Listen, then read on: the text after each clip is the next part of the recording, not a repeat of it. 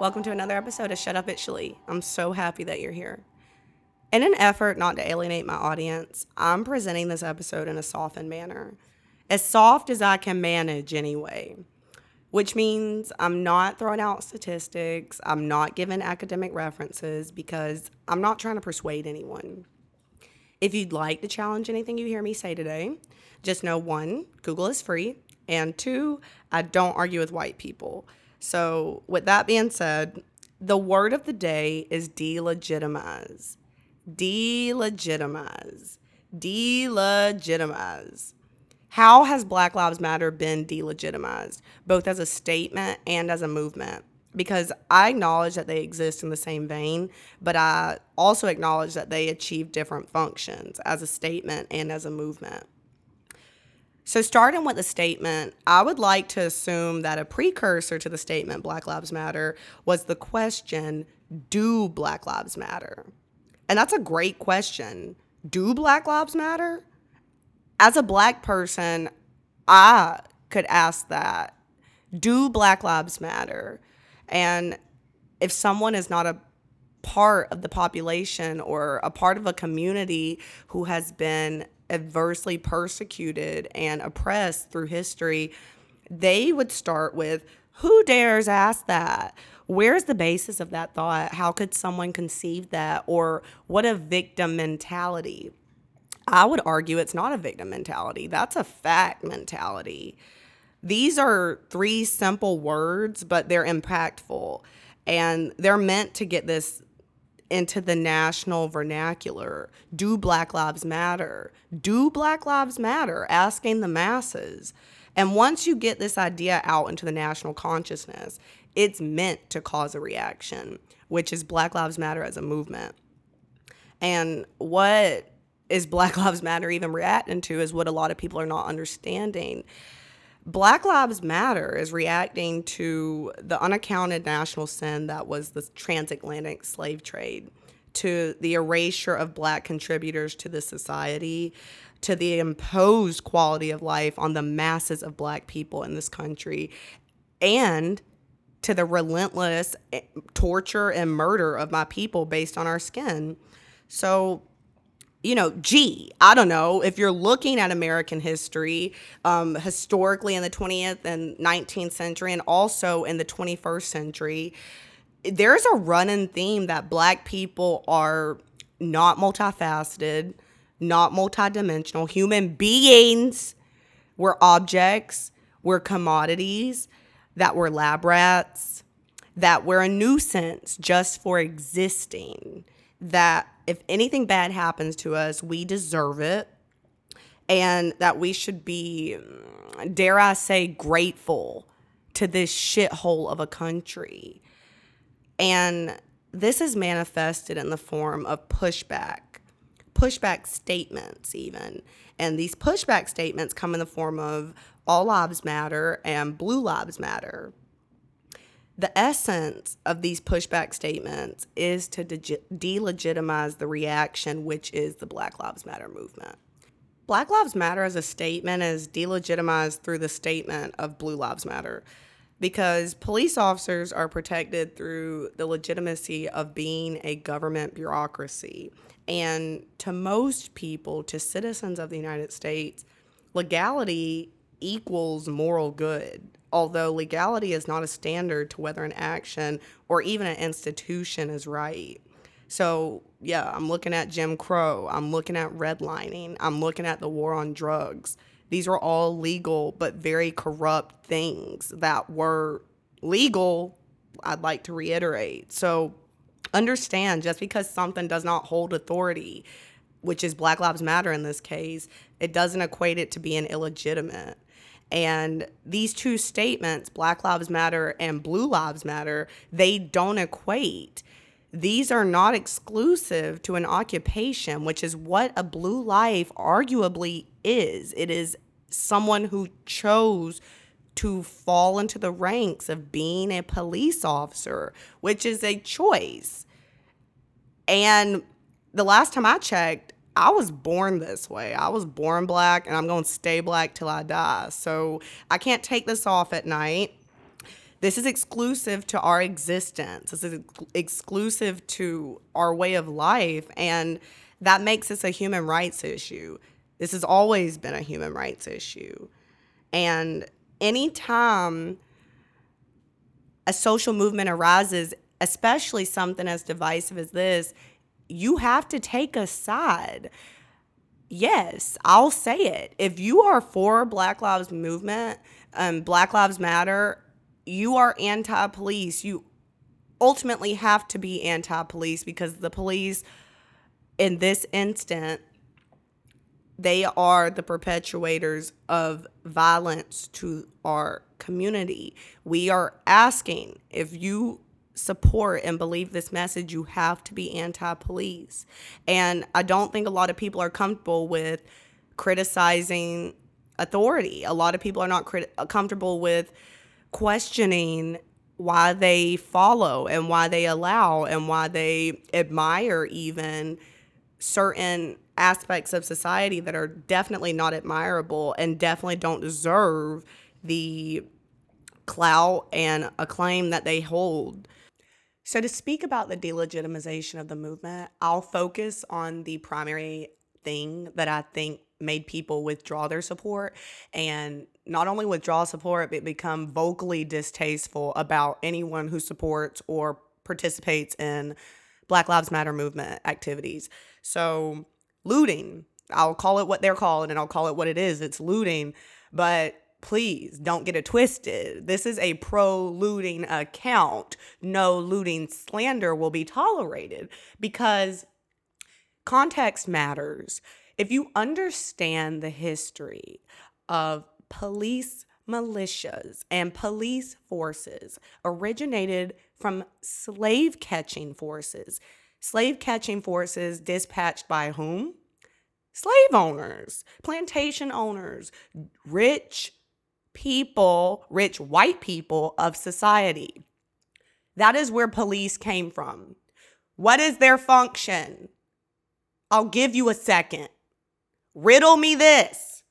If cops are literally a transformed version of slave catchers, what is their function?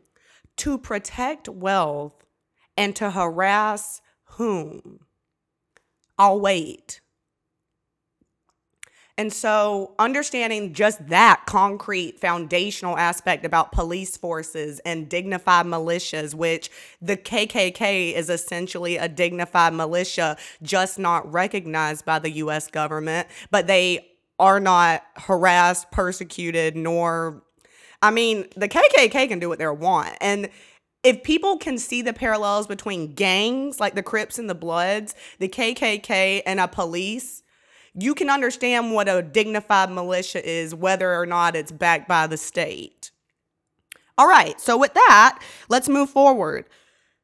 Since police, their primary function exists in that vein, you can move to thinking, okay, so they're not here for the people. No, their job is to protect wealth, especially in a nation such as our own, which accumulates so much wealth through the exploitation and quite literally stealing from people. So looting is necessary. I'll say it. Looting is not inevitable. Looting is absolutely necessary because this is social and class warfare being fought for the preservation of Black lives.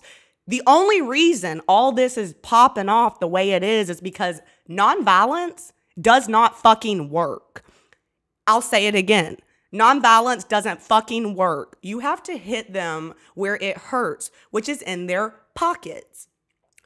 Corporations such as Target, Starbucks, AutoZone, Wendy's. I'm speaking to all the places that have been quote unquote looted during these protests. All of these corporations not only bounced back, they rebuilt those sites maybe the next day or in a week. What does that tell you about capitalism? It's a machine. It doesn't stop. Nothing can shake it. Those people Breaking into that Target and getting their 60-inch flat screens did not do a damn thing to Target as a corporation. So when you focus on that part, how quickly the next day, the next week, that these individual sites that people were weeping for, y'all. I mean, on Facebook, quite literally, how could you distort, these people's Why does it fucking matter? Why does that property fucking matter? It's property. If people are gonna steal, let them fucking steal. You know why? Because this is war. This is a war. And I think the critical thinking gets lost because you are essentially positing valuables being property, valuables being consumer goods, things that you feel you don't own them. You know somebody else owns them, but you're protecting someone else's property. You are so subscribed to consumerism that you feel as if these people who are looting are stealing from you, that they're doing crime. And looting, especially with this being a movement for minorities. This isn't a white movement, okay? There are white allies, but this is not a white movement.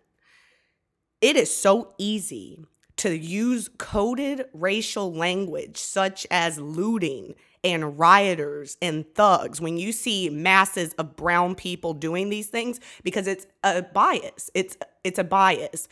And thus you can call them criminals. And then you can justify why we're being gunned down and shot. And you can also justify why this is not a legitimate movement and why it's okay for people to run people over on interstates. And it's okay for the National Guard and police, forces across the country to shoot people and blind people and maim people with rubber bullets.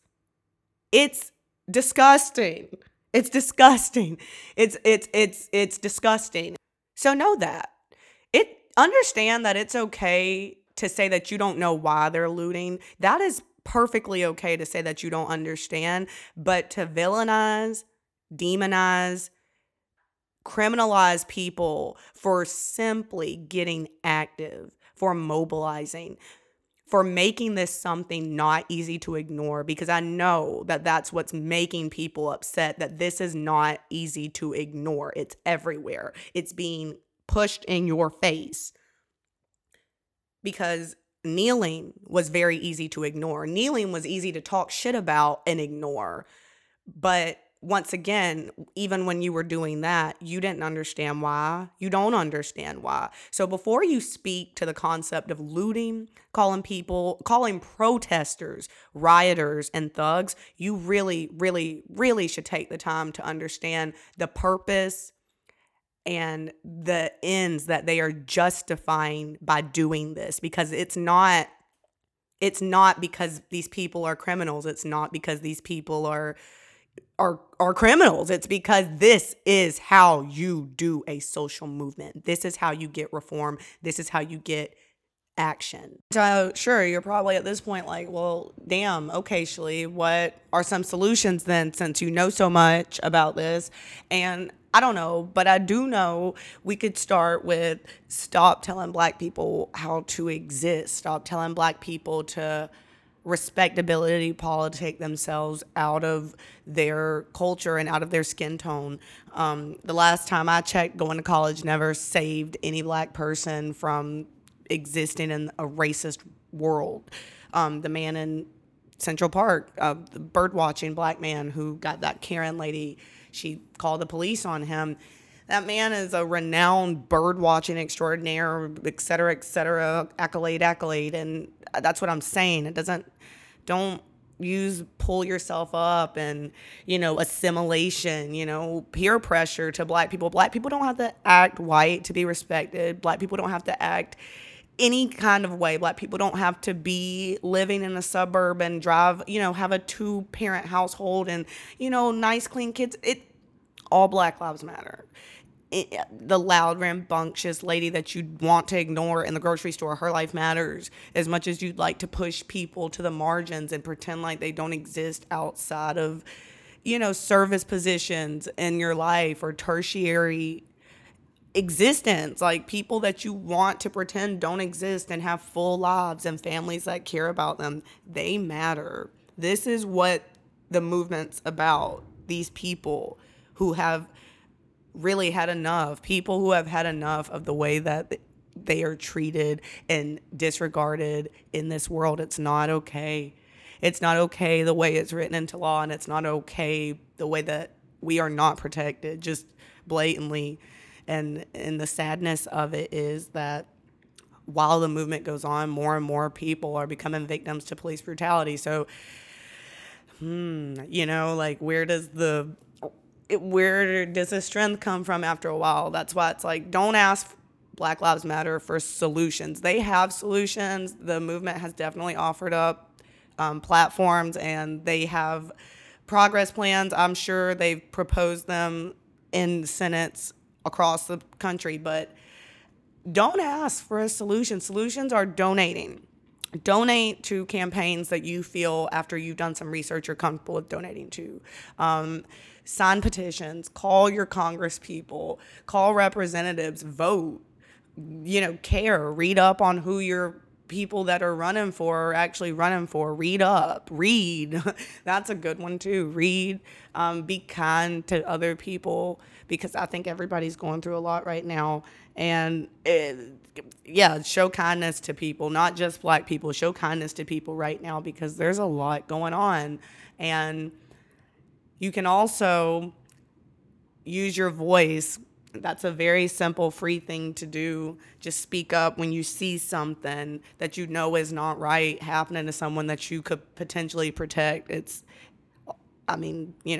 a personal choice, but it's as simple as that. So I think I'm just going to wrap this up, because time is slipping away from me. Yeah. And I don't want to ramble either.